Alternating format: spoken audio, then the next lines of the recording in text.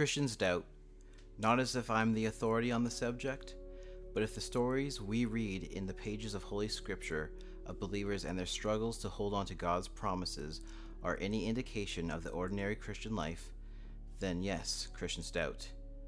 Just with a straightforward reading, we can see that the Bible is full of evidence that we come from a long line of doubters.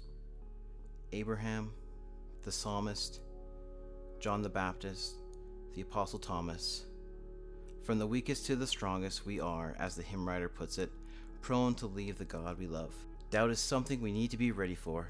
We need to be able to defend ourselves and our fellow saints in Christ when doubt barges in and seeks to afflict us by robbing us of the comfort and assurance we have by our faith in our Savior. God knows this inherent weakness in us. It is a characteristic flaw we wish we could shed off, and one day we will. But for now we struggle as exiles, not yet at home. And here to help me tackle this difficult topic of doubt and despair is my good friend, Josh Lawrence. Hey, Corby. Hey, how's it going? Good. Good. So Josh and I both attend Redeemer Reformation Church, which is a local church here in Regina, Saskatchewan. And so he's helped me a lot through different theological struggles I've had and growing in my faith. So I really appreciate you being here, Josh. Yeah. The first question I have here, or that we should tackle, I guess, is, what is doubt? It seems like a really basic question. I think doubt mostly has to do with unbelief, maybe questioning your faith based on a number of factors, questioning whether or not God exists. Is he there? And I think there's all kinds of things in life that can, lead to you having that doubt, right? Even if God is there, is he good? Based on kind of, what's happening in your life at any given time, what's happening in the world, right? If someone is in the middle of studying and developing a doctrine, and they're just not sure yet. Yeah. You ask them, they don't know. Yeah. They don't know where they stand. That's not technically doubt. That's not doubt at all. I don't think not knowing an answer is doubt. Right, yeah. I think Scripture is the most complex book and, can also be the simplest book. Right. All at the same time, right? And I think that's the beauty of it. I don't know most of the answers that are found in this book, right? Yeah. We're searching for it, right? Yeah, no kidding. My uncertainty, my confidence in my ability to answer all of those questions isn't necessarily doubt, but I still know that the answers are found there, right? Christians especially, I think, not having the ability to, give a basic defense of their faith, that could create doubt in them, not knowing all of those answers. Yeah. Even though that they have faith, they know they believe something. That's right. They don't always necessarily know why they believe it, right? Right. They probably know where the answer is found, but they don't necessarily know how to find it, or have ever had it explained to them properly. That's right. Yeah. And I've been in churches where Scripture not interpreted or explained or properly proclaimed does create doubt because things don't end up adding up, right? That's a good point. And so I think that's probably normal for Christians, and I think it's sad. It's a sad state of what the church is today. So I don't think that I think that's normal doubt. I'd place more blame on churches than on the individual believer. Yeah, absolutely. Is doubt always sin? I think it most likely all the time is. Yeah, I think because at its very root, you're questioning God. Right. But the wonderful thing about our God is that he can take us in our doubt and he can provide answers for that, and that increases our faith. Right. Yeah. In fact, throughout Scripture, all the things that he purposes for his people, tribulation and suffering and hard times, is to increase their faith and their trust in God. It's kind of a paradox, seeing that a lot of times when we're in these situations, we think our faith is being attacked and is fading away, where God has historically used those moments in people's lives to increase their faith. Right. The entire story of the Old Testament is just such an example of that. These were God's chosen people, right? And all he did was miracles for them in their lives, and all they did was doubt him, right? Exactly, yeah. And I think it mostly always was sinful, that doubt, right? Yeah. I think sometimes we're a little bit too nice in that we always want to say that doubt, like it's normal to question things and to doubt things. Yeah. And I think all of that is really good. Yeah. But I think it's also good to say, like, when you are in those moments of, those times in your life where you're doubting, that is sinful, right? Yeah. And God will lead you out of that. He will persevere you through those things, right? Yeah, absolutely. And he will allow you to be in those situations, but he's not going to keep you there, right? Yeah, absolutely. I think every time, we do feel in our hearts and our souls and our minds, a lack of assurance or a lack of trust in God and what he's promised us, I think we need to recognize that and not keep on pursuing that trajectory of unbelief. Right. But go to his word and meet him in his word and on the Lord's Day and hear the preaching and receive the sacraments. Yeah. But we're jumping ahead of ourselves a bit. Yeah. Dr. Gary Habermas, in his book Dealing with Doubt, gives 3 different types of doubt: factual, emotional, and volitional. And in each type of these doubts, there's different causes. And that's where they get the names from, factual being fact. So we can think of the Apostle Thomas doubting the resurrection of Jesus when the rest of the apostles come to him and say, hey, guess what? Jesus showed up and he's our resurrected Lord. And he says, I will never believe until I place my fingers in his side and in his hands. So that's factual doubt. Emotional doubt would be emotional, like circumstantial.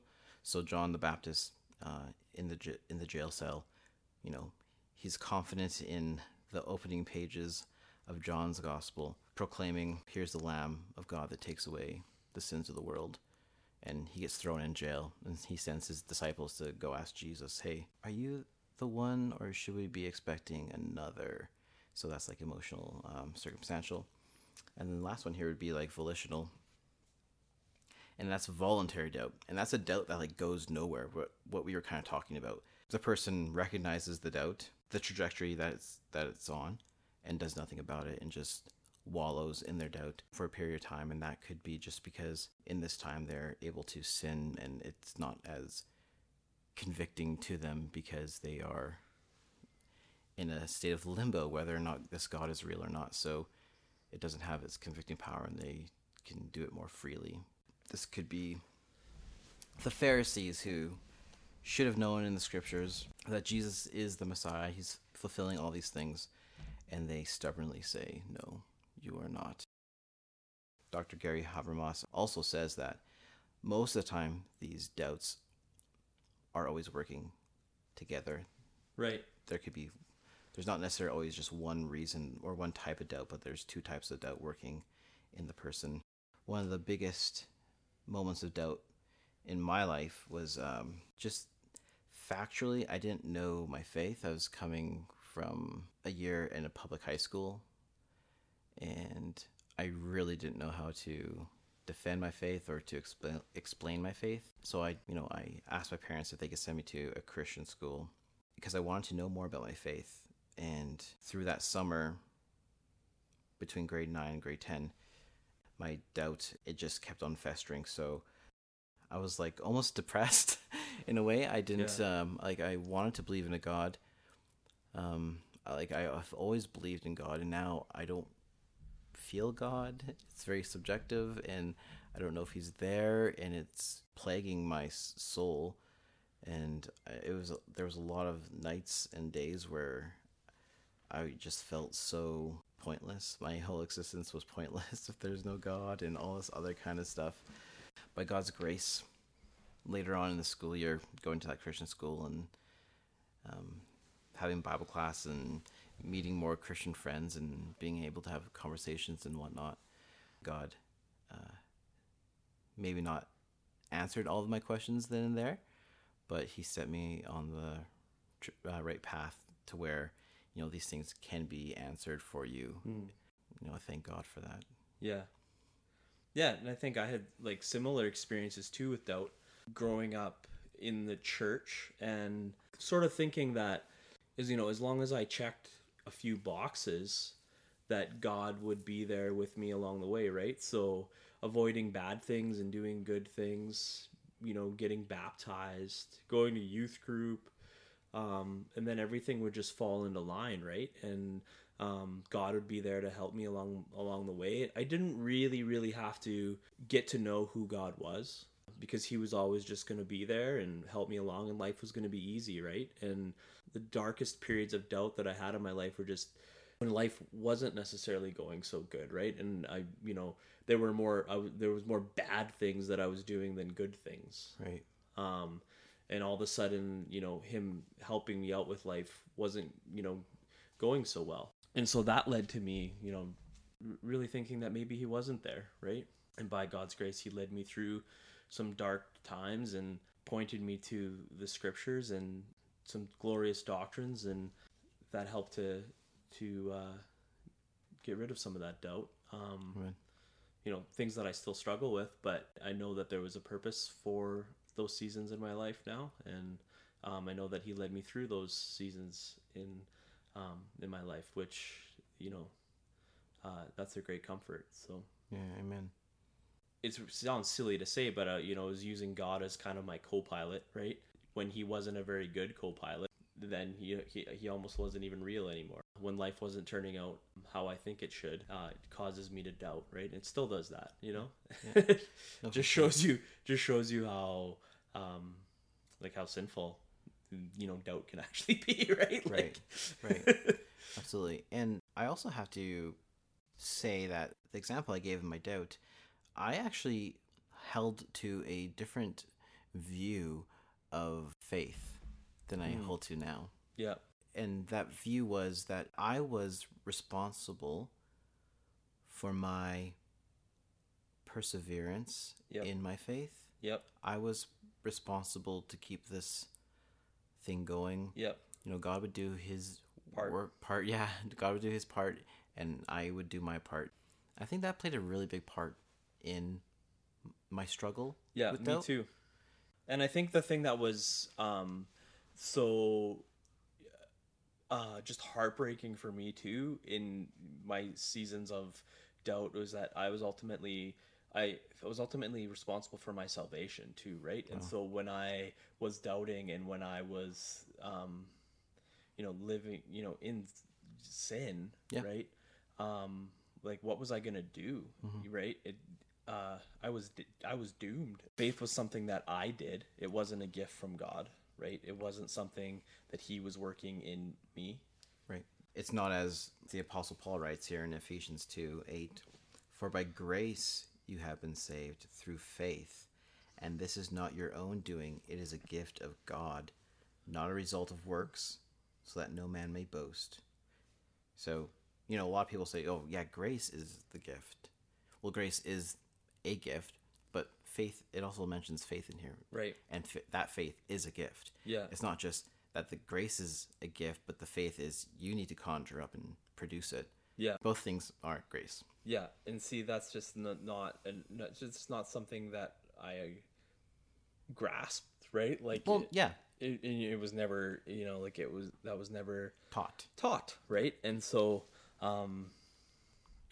if I would have understood that gift, the faith was a gift. Yeah. I'm not sure how those dark periods in my life would have looked, right? True.